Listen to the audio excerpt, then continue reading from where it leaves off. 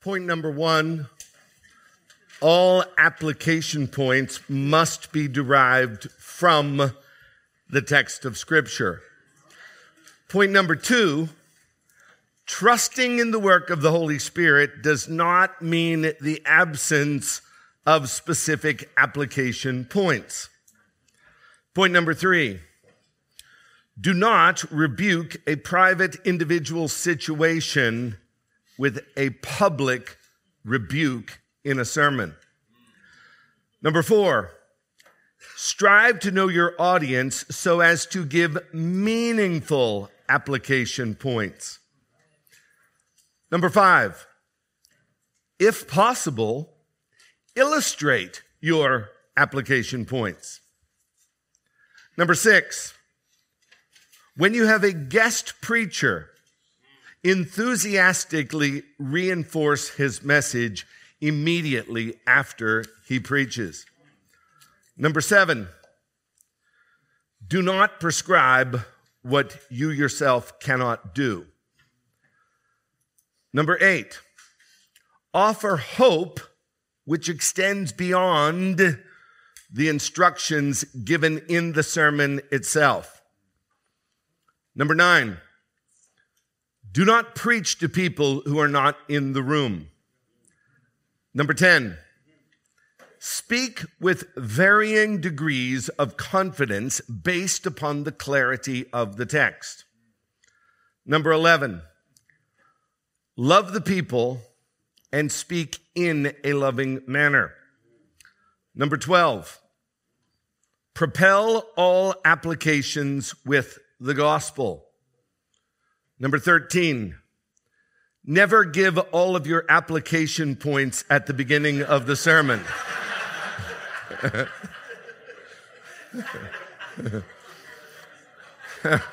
Number 14, I can't believe Christmas is only 43 weeks away.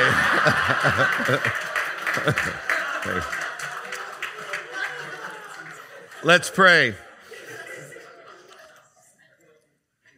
Father in heaven, what I am about to try to instruct these men and these women to do, Lord, is very difficult. Lord, we want to acknowledge that if an actual application of the message is going to happen, that is going to be the work of your Spirit.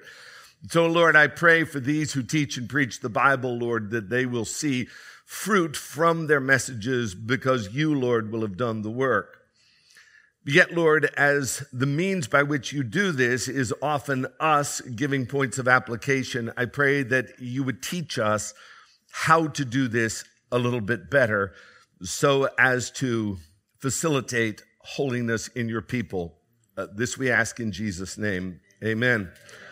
So I know that there are other ingredients, but the main ingredients of any sermon, generally speaking, are the introduction, a review, the exegesis, the explanation of the text, illustrations, the conclusion, and points of application. I would like to take those 6 elements and I would like to rank them in terms of how they are perceived by the people in terms of their attentiveness. Like, what do people listen to? Take those 6 items. What do people listen to? What do they not listen to? Ranking number 6, dead last, is the review. Nobody listens. The only reason I do it is so that I won't feel guilty. There's nobody, when you say, as we saw last week, nobody cares. Nobody. My wife doesn't care. Nobody cares. Number 5, in terms of, I'm not saying importance, I'm just saying in terms of what people will listen to, number 5 is the exegesis. It is the explanation of what is happening in the text. Oftentimes when you are explaining the text, you can see that people are in a coma, that you could do surgery on them. They're not listening. Number 4, the conclusion. Now, people who have been checked out for the entire sermon, they might brighten up for a moment, sort of like as you're walking out the door, you reach and grab a handful of crackers or something to go on the road. Let me see if I can get something before I go. They will do you the courtesy of listening to the conclusion. The top half, ranking number 3, is the introduction. Every listener with fresh ears and an unspent attention span will effortlessly make it through the introduction. Even if you know that the person who is preaching is not, generally speaking, a good preacher, you're going to give him the benefit of the doubt this time. You're going to hang on to that introduction. Number 2, which I almost put at number 1, but number 2 are illustrations. Pastors, I want you to take note of this, not only when you're preaching, but I want you to look around the room. I want you to feel the energy of the room. A pastor is doing exegesis. He is giving an explanation of the text. And then immediately when he starts to tell a story, the people will perk up. And sadly, I say this humorously, but it actually is the actual truth. It will often be the only thing that they remember about the sermon. It is certainly the only thing that people will comment on after the sermon. Seldom will they be able to tell you why the story you told actually connects with the exegesis at all. I mean, doesn't it kill you that you have spent yourself all week long studying the text, you deliver it to people disinterested. You tell some corny story and they are riveted to you. I remember my daughter Madison was probably about 10 or 11 years old, and we were riding home from church one day, and she said to me very honestly, she said, "Daddy, you do know that most of the stuff you talk about nobody's interested in at all." I mean, you know the experience. Someone will walk up to you. They're not trying to hurt your feelings. Cheerfully and innocently, they will walk up to you after a sermon and they will say, "Hey, Pastor, I get what you're saying. Those jalapeno peppers, they do the same thing to me too."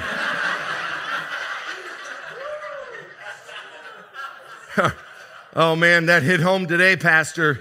I used to have a dog just like that when I was a boy."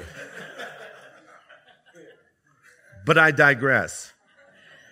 The point is, they don't get the point. But you know that already. And the point is, they pay attention to illustrations and can recall with scary precision. Just look at their faces. You know that you have them. That's in second place. But the gold medal goes to application. The most listened to portion of the sermon is application. That is when the people are most attentive. They want to know if you're going to step on their toes. They want to see if you are fearless. They will perk up to see if you figured out how they are listening and how they are living.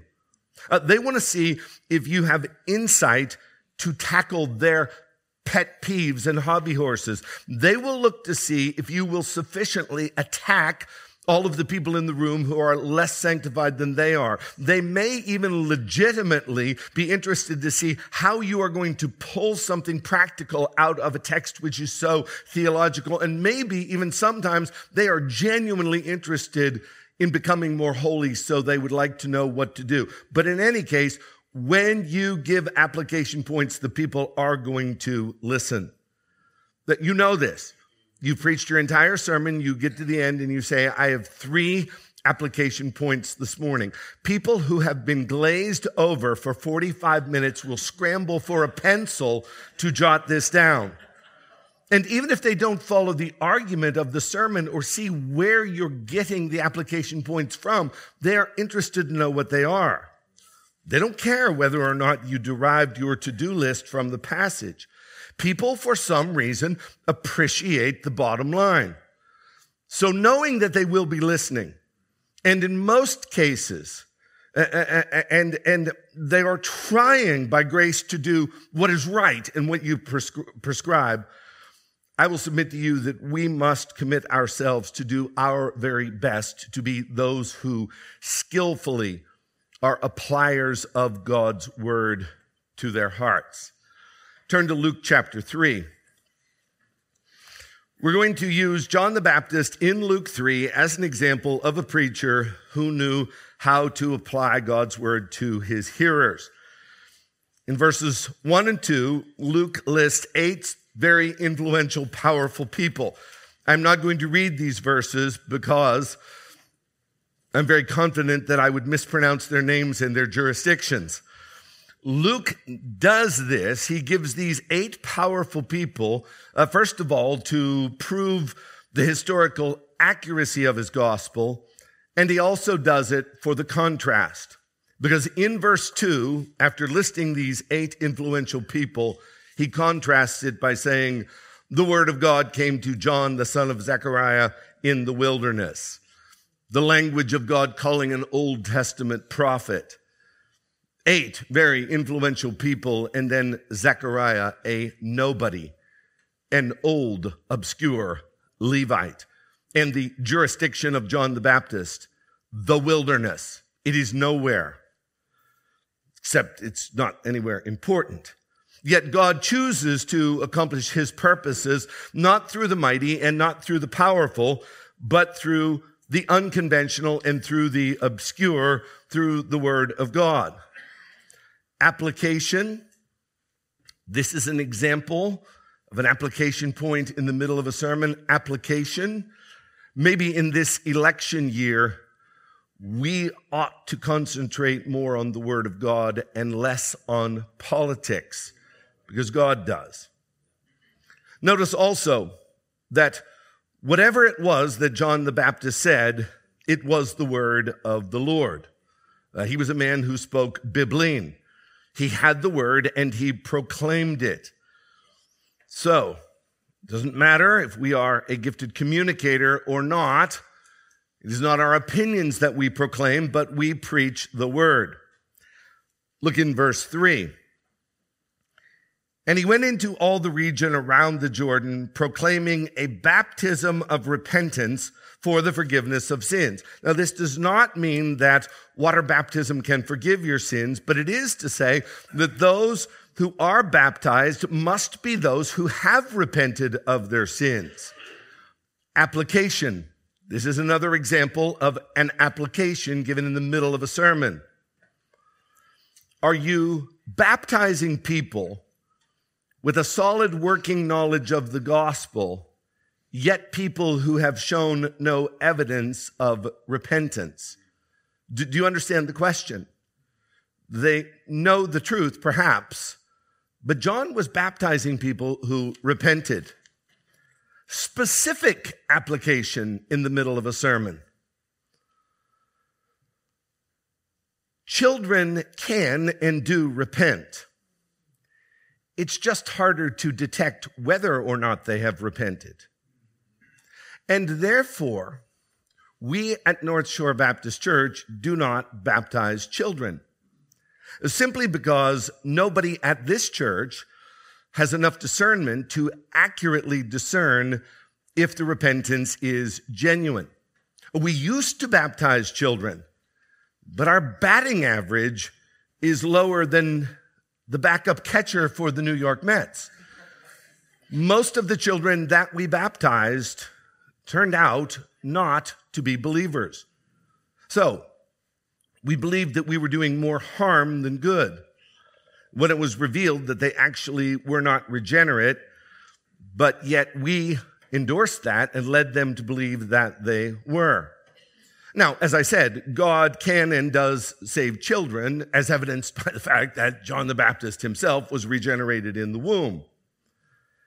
And North Shore Baptist Church could be wrong about this. But just think about it. Who are you baptizing, and do they show evidence of repentance? Maybe we are wrong. But I want you to think about it. That is an example of application which is not driven home hard or with force. I'm drawing an implication from the text. In verses 4 through 6, John the Baptist has an unfair advantage, seeing as how he is prophesied in Scripture. We cannot go apples to apples with John the Baptist. None of us were prophesied in Scripture. A couple of weeks ago, I was at a pastor's conference down in Philadelphia, and there was a gentleman there from a charismatic church, and he preached the crowning jewel of the day. I mean, he really preached a great message, better than all of the other guys. And I told someone, I said, that guy preached the best message. And he said, well, he had an unfair advantage. He had the Holy Spirit. John the Baptist had an unfair advantage. He was the Elijah who is to come. Of those born of woman, there's none greater than John the Baptist. But there is one principle that we can derive from his message, and that is in verse 4, he used his voice to cry out, prepare the way of the Lord, prepare the way of the Lord. You see, some people will look at the message and the preaching of John the Baptist because of all the practical things that he said and argue that he was a moralist, but I will argue that John the Baptist was very Christocentric, which is why he was preparing the way of the Lord. He was pointing to Christ. And so the application point here in the middle of the sermon is preach Christ. It was John who said, behold, the Lamb of God, which taketh away the sin of the world. You know, there are some verses that need to be quoted in the old King James. Please, at my funeral, do not read the 23rd Psalm in the ESV. I'm serious. Romeo, Romeo, where are you, Romeo? No, sometimes you have to use the old King James. This is an example of an application point which is absolutely meaningless, but you insert it so as to give the people's mind a rest. More importantly, the application here from verse 4 is that everything that we say has to be anchored in and propelled clearly by the gospel. True, John had moral commands, but they were all part of a larger goal, and that was to exalt Christ, his cross, his death. Paul doesn't say, woe is me if I do not preach.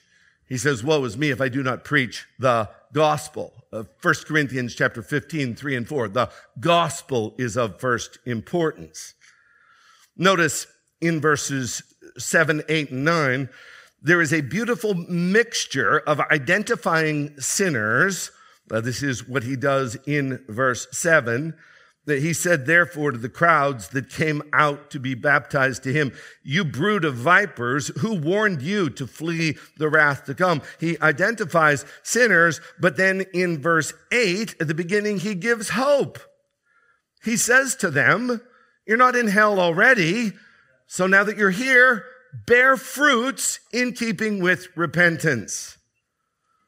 And then what he does in the second half of verse 8 and in verse 9 is he demolishes spiritual pride. Do not begin to say to yourselves, we have Abraham as our father. For I tell you, God is able from these stones to raise up children for Abraham. Even now the axe is laid to the root of the trees, and every tree, therefore, that does not produce good fruit is cut down and thrown into the fire. This is speaking of the spiritual pride of the Jewish people and how that was demolished by the judgment of God. Likewise, your long-standing, super committed, multi-generational families in your church, people who never consider that they themselves would ever be in hell, people who have a false sense of security based upon their religiosity, based upon their family lineage. They may be the very ones who are hindering God's blessing in your church. And that's why a preacher always needs to say from the pulpit, I don't care who you are. And it doesn't matter who your father is or who your mother is. I don't care if you are a deacon or an elder. It doesn't matter. You need not be a respecter of persons, but you need to let all of the people know that all of them are supposed to be listening, no matter how good their pedigree. Doesn't matter what your position is. Here is an example of me using application in the middle of the sermon to speak to all of you. Because most of you are pastors. And I want to say, I don't care who you are, and God doesn't care who you are. If you are habitually looking at pornography, you will go to hell. It doesn't matter how long you have been a pastor. The unrighteous will not inherit the kingdom of God. You are not saved by your cessation of looking at pornography. You're saved by faith alone, in Christ alone, plus nothing. But pornography is the bane of the 21st century American church. And so what I am doing right now is I am applying this to everyone in the room. I don't care who you are. I am literally talking to you. I'm trying to zero in on you. Pornography is destroying and damning people to hell. You must repent. And the way that you repent, here is an application point which is adjacent to that one, which hopefully will give you homework and hope, is to step into the light. Because if you are looking at pornography right now, what you are saying to yourself and to God is, I get the point, Lord. I repent right now. I promise that I will never do it again. But you will. And here's how you stop. One of the ways you stop. You step into the light. 1 John 1:7. If we walk in the light as he is in the light, we have fellowship with one another, and the blood of Jesus Christ, his son, cleanses us from all sin. I've talked to many people who have been delivered from pornography, and they said that for years they would tell themselves, when hearing something like I'm saying right now, God, I'm sorry, God, I'll never do it again. But it isn't until they step into the light that they get actual help. You need to step into the light. You need biblical counseling. You say, if I step into the light, I might lose my church. Well, better to go to heaven as a layman than to enter hell with the title Reverend in front of your name. Verses 10 through 14 make it clear that he has the attention of the people. And we know this because they are asking for specific application. What then shall we do? 3 groups ask, what then shall we do? They want to know what is the application. You see, when God's Spirit does not have the attention of the hearer, it doesn't matter how clever the application points are, it's going to fall flat. However, when God grabs the heart, not only are they willing to listen, but they are eager to listen, and they are ready to do what God commands. And therefore, preach as though there is someone in the audience with a soft and a ready heart. And don't shy away from hard-hitting direct application just because you are getting many blank stares of disinterest. Preach as though they are hanging upon every word because maybe someone in the congregation is. My sheep hear my voice and they follow me, Jesus said. Preach to the sheep. There might be somebody saying, Pastor, what then shall we do? And then tell them directly and clearly in love, in a gospel-centered way, what they should do. Notice also in verses 10 through 14, 2 things I want you to notice from these verses. And let me read them, please. And the crowds asked him, what then shall we do? And he answered them, whoever has 2 tunics is to share with him who has none, and whoever has food is to do likewise. Tax collectors, those that were cheating people, also came to be baptized, and he said to him, Teacher, what shall we do? And he said to them, collect no more than you are authorized to do. And the soldiers asked him, and we, what shall we do? And he said to them, do not extort money from anyone by threats or by false accusations, and be content with your wages. Two things I want you to note from these points of application which John the Baptist gives to the people, to the tax collectors, and to the soldiers. And that is that the topics, the gospel-centered topics of generosity, honesty, and justice are always in bounds. Generosity, honesty, and justice are always in bounds for a preacher. Let's talk about generosity. Money is very important. You have the attention of the people when you start to talk about money. Money, greed, stewardship, sacrifice, love, benevolence, they are all fair game. Do not shy away from it. How about honesty? Cheating the people. Listen, the subjects of lying and stealing and cheating, these are actual sins that your people deal with, and they need to be confronted directly. It is in bounds. And then justice. Oh my. Lions and tigers and bears. Oh my. Justice. It is now a misdefined word which divides people and promotes certain political ideologies with distortion. But here's what we need to do. We need to grab a hold of that fat baby's ankle and dump out the bathwater, and at the same time hold on to actual biblical justice. Because here's what has happened. The pendulum has swung so far in the direction of social justice that what we have done perhaps is to say, we can't even address that, for if we address that, we will be associated with one political group or another. When in reality, Micah 6:8 says, what do we need to do? We need to worship the God who loves justice. Justice is a matter that we need to address. And so do not shy away from preaching biblical justice. The past 4 years, that has been a subject which I think many evangelical pastors have avoided because we don't want to give our people the idea that we are social justice warriors. There is a difference between biblical justice and the trademark social justice, just as there is a difference between lightning and a lightning bug. And from the pulpit, we must stand up for what is right. Now, here's an example of applying justice in the middle of a sermon. Pastors, stand up boldly against abortion, for that is the most cruel form of injustice. Please don't buy the popular mantra which says we need to care about the born as well as the unborn, and therefore you can't preach against abortion until you preach sufficiently about poverty. Well, I would say, amen. There is a sense in which we do need to address the subject of poverty from the pulpit. But the magnitude of abortion in the United States is by far the worst bane upon our civilization with respect to the subject of injustice.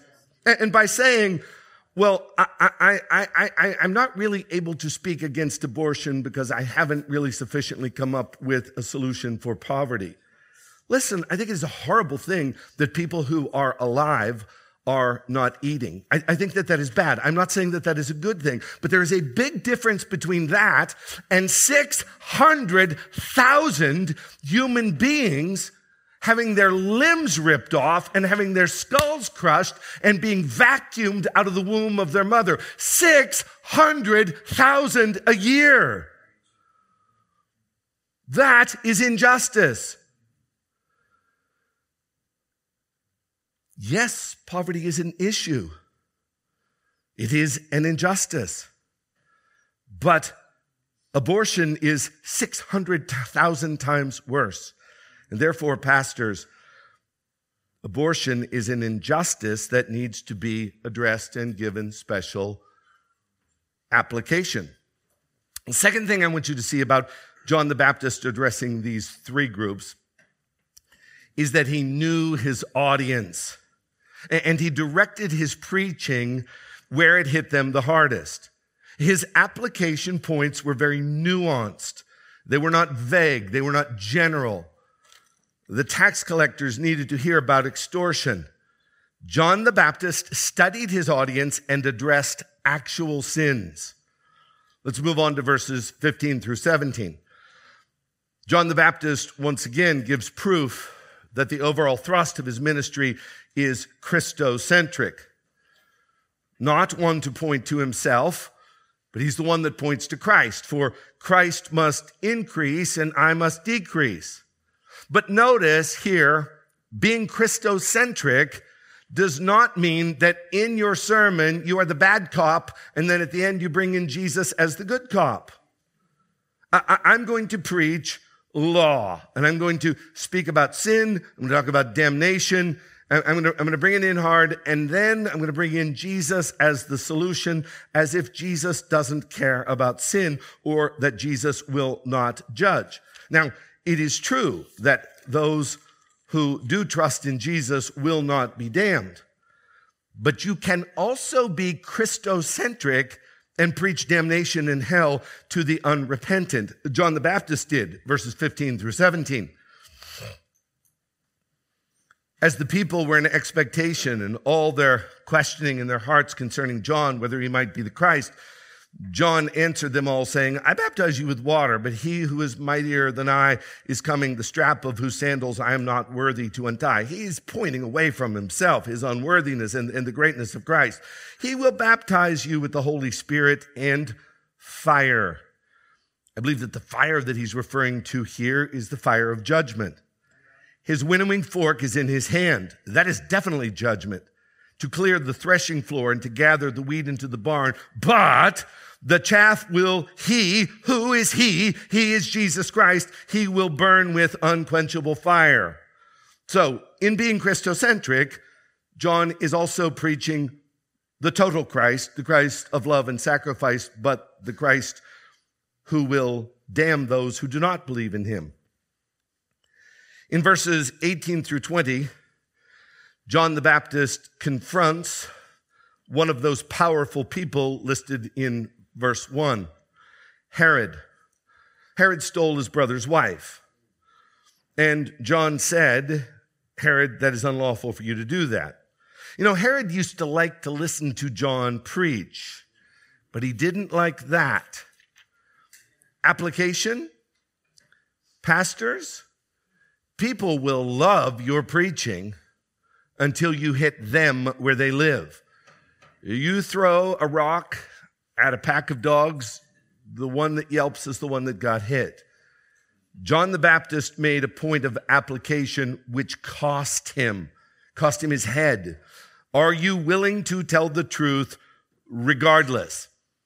Several years ago, Caleb Bunch told me he was speaking to a pastor in Long Island. In this congregation, there were two men who were living together in homosexual love. The pastor told Caleb, he said, this is a matter that I feel I need to handle slowly. I'm probably about 5 years away from even addressing that. I'm not saying we need to be reckless, but we do need to be fearless. And if we are, there may be a cost involved.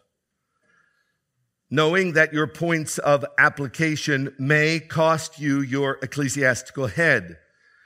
We have no jobs, we have no money, our preachers' heads are falling off. Now, let me throw a caveat in here. There are some preachers who go out of their way unnecessarily to shock and to be offensive. They're not actually courageous. They're prideful, and they see themselves as martyrs. They believe that they are doing the work of God that no one else can do. There's no grace, there's no love, there's just shock. Speak the truth, and persecution will find you. You don't have to grab the dog by the ears. Well, that's John the Baptist in Luke chapter 3. It's a quick overview. Now let's go back to the initial 13 points of application. Few, if any, are derived from John the Baptist's exposition, but please note, very few of your congregants will know whether or not you're actually getting the application points from the text anyway. So you don't have to derive your points from the text of Scripture. You do not have to derive your application points from the text of Scripture. You just don't have to do that. Number one, all application points must be derived from the text of Scripture. By this, I mean that we are not serving our people, nor are we serving the Lord well when we just offer an opinion with the phrase, "Thus saith the Lord."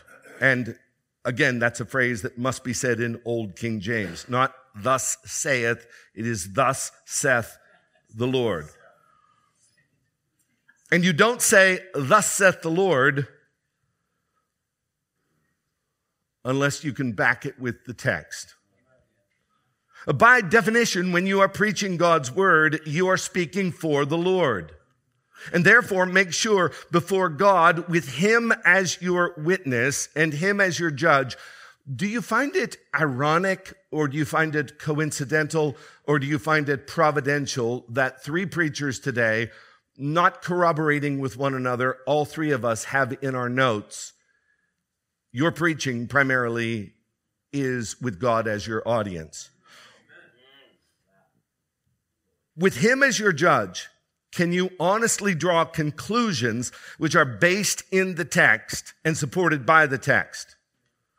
You see, that there is a clear logical deduction which can be demonstrated plainly from the text. Please do not jump to conclusions just based upon how your heart or your mind will run away. Stories told of two farmers who wandered onto the campus of the University of Alabama. They had never been to a college before. They got separated from one another. One of the men was walking along and he ran into a distinguished gentleman. The distinguished gentleman said to the farmer, "What are you doing here?" He said, "I don't know. I'm just looking around." The professor said, "Well, maybe you should take some classes." The man said, "Well, I don't know, like what kind of classes should I take?" The professor said, "Maybe you could take a logic class." The man said, "What's that?" He said, "Well, it's when you come to conclusions by deducing." The farmer said, "I have no idea what you're talking about." The professor said, "Well, let me illustrate it for you. Do you have a lawnmower?" The man said, "Yes, I do." He said, "Well, if you have a lawnmower, I would deduce then that you have a lawn. That's logic." He goes, "Well, I do have a lawn." And he said, "Therefore, I can conclude through deducing that you have a house." He goes, "Well, as a matter of fact, I do have a house." And the professor said, "And if you have a house, I can logically deduce probably that you have a wife." The man said, "Well, as a matter of fact, I do have a wife." And the professor said, "Well, then I could logically deduce that you are a heterosexual." The man said, "Indeed, I am. I am a heterosexual." And he left and he was just on cloud nine. He is walking back toward the center of campus. He finds his friend, the other farmer, and he says, "Good news. I'm going to take a class here." He says, "What kind of class are you going to take?" He said, "I'm going to take a logic class." His friend said, "What's logic?" He said, "Logic is when you come to conclusions by deducing." His friend said, "I don't even know what that means." He goes, "Let me illustrate. Do you have a lawnmower?" His friend said, "No." He said, "You're gay?"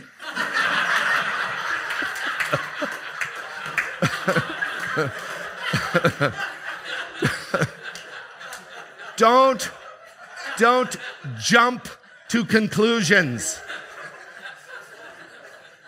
Tell your people what you are telling them, listen, and tell them why you are saying it. And the why has to be anchored in the text. Not only does it teach your members how to do good hermeneutics, but more importantly, it builds credibility when you preach from week to week, and it gives you boldness to press the points of application home with confidence. Why can I press the point of application home with confidence? Because I know this is what the Lord says, and it's not just my opinion. The source is God Himself, and His word is powerful, not your subjective opinion. Now, that's not to say that your opinions are wrong or unhelpful, but it is to say that we who are called to preach are called to preach the word, and that includes exegesis, which propels application. Number two, trusting in the work of the Holy Spirit does not mean the absence of specific application points. Have you ever heard a guy get up and preach a sermon? And I mean, he just knocks it out of the park. Grand slam, beautiful exegesis, flawless homiletics. And then he will close the sermon by saying this. And as we conclude, let us trust that the Holy Spirit will make application to our hearts. Well, amen. He's God. He can do that. But he also uses means, especially in the midst of an unwise generation of people who have twisted minds and are hearing from the media and from their own hearts and in society points of application all the time. They are having points of application given to them all the time in the media, on the news, in music, in movies, from their friends. They are getting points of application. And they are confused. All three parties that came to John the Baptist in Luke 3, John the Baptist heard them say, "What shall we do?" You have identified them as sinners. They have identified themselves as sinners. Now they want to know what to do. Help your people from the pulpit by telling them how to apply the text to their lives. John the Baptist knew his audience. You should know your people, and based upon what you know, tell them what to do. Don't just stand up and preach a wonderful sermon and say, "May God bless this." Number 3, do not rebuke a private individual situation with a public rebuke in a sermon. Pastors who do this are cowardly. They're afraid to address sin one-on-one. Don't ever put a sermon together in your mind with an individual person in mind, and then in a pseudo-veiled way or not veiled way, rebuke or embarrass the person while hiding behind the pulpit. You know that Sunday is the Lord's day. You know that we are called not to forsake the assembling of ourselves together. Let's say, for example, you have a boat. You're out on that boat every other week. Meanwhile, you've got one guy in your congregation who has a boat. You don't settle personal differences from the pulpit. People can tell whether or not you're targeting them. And it never softens their heart. It does embarrass them. It angers them. On the other hand, when you make application, not knowing what is happening, and you hit someone unintentionally, they will feel not as though you are speaking to them, but that the Lord is speaking through you to them. It has an enormous impact upon people's hearts. They're not hearing your voice, but they're hearing the voice of the Lord. Number 4, strive to know your audience so as to give meaningful application points. Again, John the Baptist, he knew how tax collectors and soldiers behaved in general, and based upon that, he hit the bullseye. Here's a helpful hint. The most effective place to research sin is the library. No. The most effective place to research sin is simply by looking at your own heart. How did he know? He's done a lot of research. I have been living with a sinner for 63 years. I know a lot about how sinners think. And if you will be honest with yourself about how sin deceives you and sin works in you, you are able to speak to your people. Pastors who can give honest evaluations of what is going on in the heart of a sinner based upon what they know about themselves are effective. So how do we balance point number 3 and point number 4? Point number 3 is don't target individuals. Point number 4 is hit them where they live. Here's the difference. Point number 3 is cowardly, and it is personal, and it's usually vindictive. Point number 4 is insightful, it is courageous, and it is loving. So spend time with your people, get to know them and love them, listen to them, and you will be able to preach to them. Number 5, if possible, illustrate your application points. This is not the most Christocentric point that I'm going to make today, but I think it is the point which is going to help you the most. There are some schools of thought with respect to preaching which say, never talk about yourself. For we preach not ourselves, but we preach Christ crucified. That does not mean that you cannot use yourself as an illustration. Illustrations, as I said at the outset, are things that people listen to. Biblical illustrations, they are fantastic. Historic illustrations, such as Larry gave today concerning the missionary, they are so interesting. Hypothetical illustrations, they serve a purpose, but they do not hit home. But personal stories, by far, they are the most helpful in getting close to the heart of the person. Now, please don't use the pulpit as a confession booth. We had a person one time leading singing here Sunday morning. He got the microphone before the service and said, Lord, I just need you to forgive me. I'm such an idiot. I screamed at my wife the entire way to church this morning. It's like, wow, that's not good for the reputation. Repent. First of all, don't scream at your wife. But secondly, you're not using the pulpit as a place to confess your public sins. But you can tell stories, and they don't have to be long. Please, when you are illustrating, do not ever make yourself the hero of the story. Use personal stories to illustrate what application looks like in real life. Or make note of someone in the congregation who has done an exemplary job of obeying the text, not so as to flatter or to puff up the person, but to encourage the church. This is what it looks like to make personal application. For example, Jackie Amarelli is sitting here right now. I've never heard her complain, but for years she has lived in pain. She always serves joyfully. She always presses on. She is an encouragement to me. She is Christ-like. She is an example.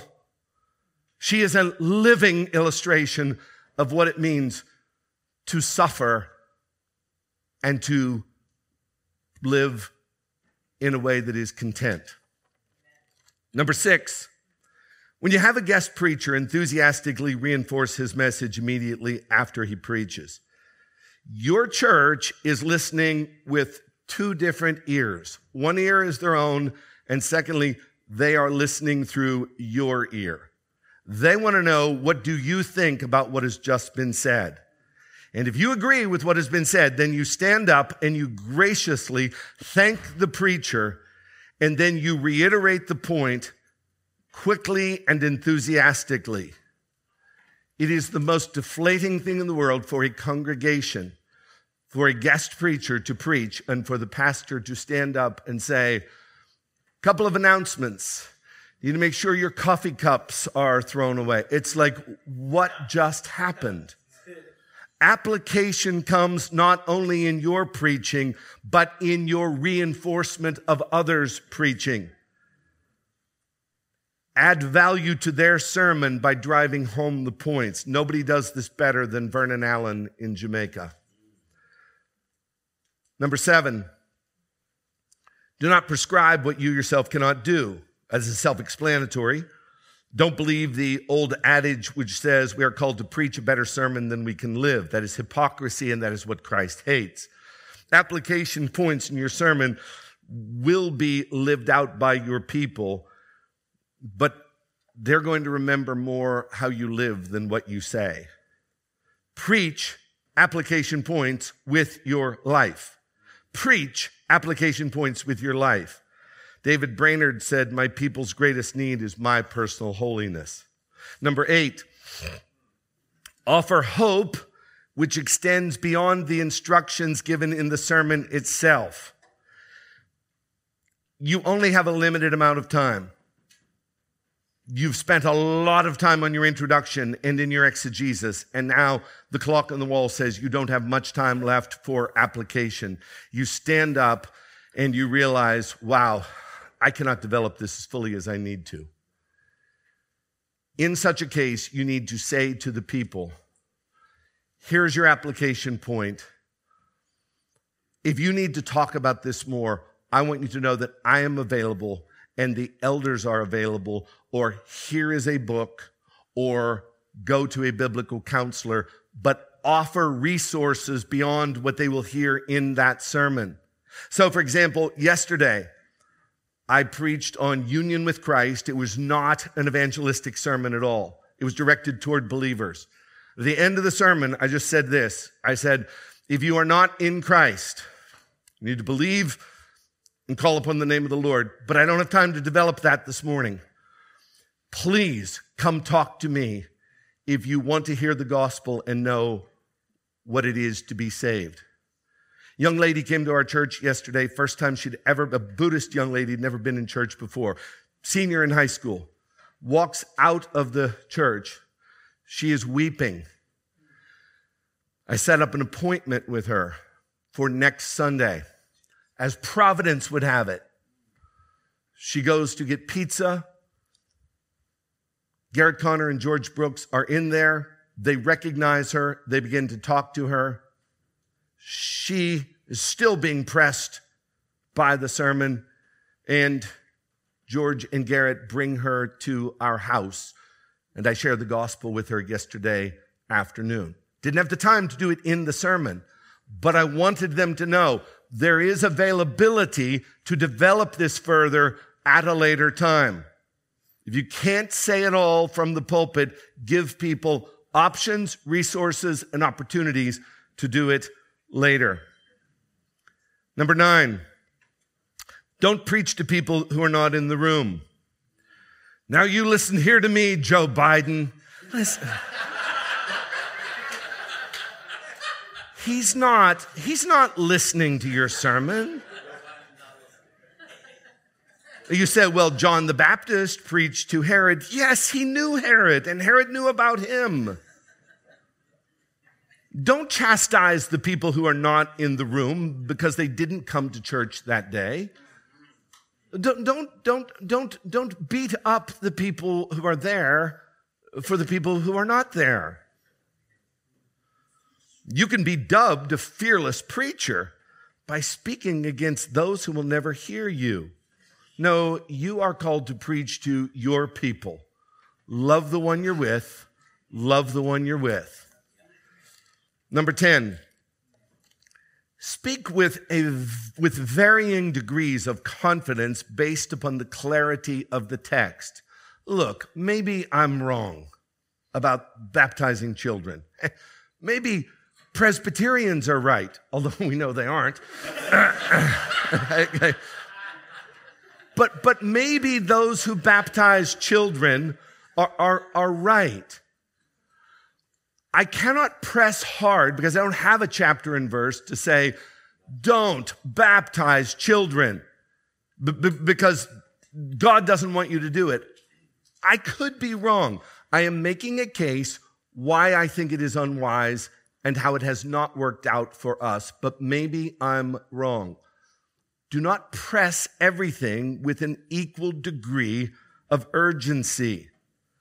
I was at a church in Florida one time where this guy was preaching. He was a hyper-dispensationalist, and he was, I kid you not, he was preaching that Hitler was the Antichrist, that Hitler's going to be raised again, and he is the man of sin. One of his deacons closes the evening in prayer and says, Lord, I just thank you that our pastor isn't afraid to preach the truth. And I thought, this is moronic. There's nothing wrong with being confident, but you better be right if you're confident. And it's okay to use language like perhaps or maybe or here's my best guess. And therefore, I believe at this time, based upon my understanding, that this is what we should be doing at this time. Godly pastors disagree on things. Don't be willing to die on every hill. I've met preachers who believe that every issue is a big issue, and it's not. Be wise. Number 11, love your people and speak in a loving manner. The best way to speak in a loving manner to your people is to look them in the eye and to tell them that you love them, to actually say the words. Make it your practice from the pulpit to tell the people that you love them.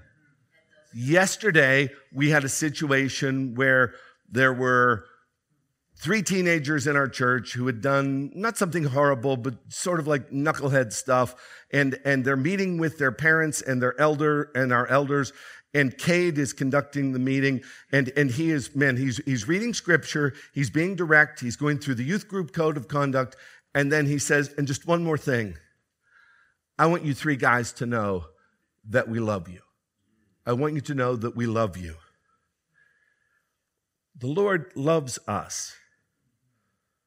So many preachers feel as though it is their calling to beat their people up. When giving a hard application, it doesn't mean that you back off of the specifics, but it also doesn't mean that you speak in a way that is cavalier or brash. Speak the truth in love, not as if you are disgusted with them. Number 12, finally, propel all applications with the gospel. 1 Corinthians 15, 3 and 4, the gospel is of first importance. You remember what Jesus said, John 5:39, you search the scriptures, in them you think you have eternal life, but these are they which testify of me. If you can't take the text to the scriptures or to Christ, then you have not understood the text. If you haven't understood the text, then you can't apply the text. In all things, he must have the preeminence. Therefore, tie it to the gospel. You see, you can preach a sermon with logical application points from the text and still not be of any help to your people if you don't take it to Christ. Because apart from Christ, there is no forgiveness. Apart from Christ, there is no hope. You read the New Testament, application is anchored in the gospel. Husbands, love your wives as Christ loved the church and gave himself for it. We need people to do work in the church. We need them to serve. For even the Son of Man came not to be served, but to serve and to give his life a ransom for many. You need to forgive. Forgiving one another just as God in Christ forgave you. You know, this church doesn't run itself for free. We need money. You know the grace of our Lord Jesus Christ, that though he was rich, yet for your sakes he became poor, so that you through his poverty might become rich. You've got to take it to Christ. And you have to exalt him, and he has to be that which propels your application. And if you don't give them Christ, the best that you're giving them is moralism. And here's what happens over time if you preach moralism. On the one hand, you might have people who become discouraged and they say, I can't do that. I'm not capable of doing that, so they will just stop trying altogether. Or you will create hypocrites who will say, I can't do that, but I need to leave you with the impression that I do, and they will live a double life. Or they will become Pharisees and they will gut it out, and morally they will do it, but their hearts are far from the Lord. But if you preach the gospel, if you preach Jesus, the people will say, no, I can't do it. I'm a sinner, but Christ died for me and there's no condemnation, and Christ has been joined to me. And now I have the power to live in obedience based upon Christ. You give them Christ, you give them the power to live the Christian life. You give them texts of scripture without Christ, you give them moralism, and they'll either end up being wild, or they'll be hypocrites, or they'll be Pharisees. No, we want disciples. So let us apply the word, always linking it to Christ. Father in heaven, now to take this message next Sunday and apply some of it to our people in our sermons is a huge challenge. Lord, I pray now that you would give each pastor, each Bible teacher, the grace to learn how to do this, so that your Son might be exalted. In Jesus' name we pray. Amen.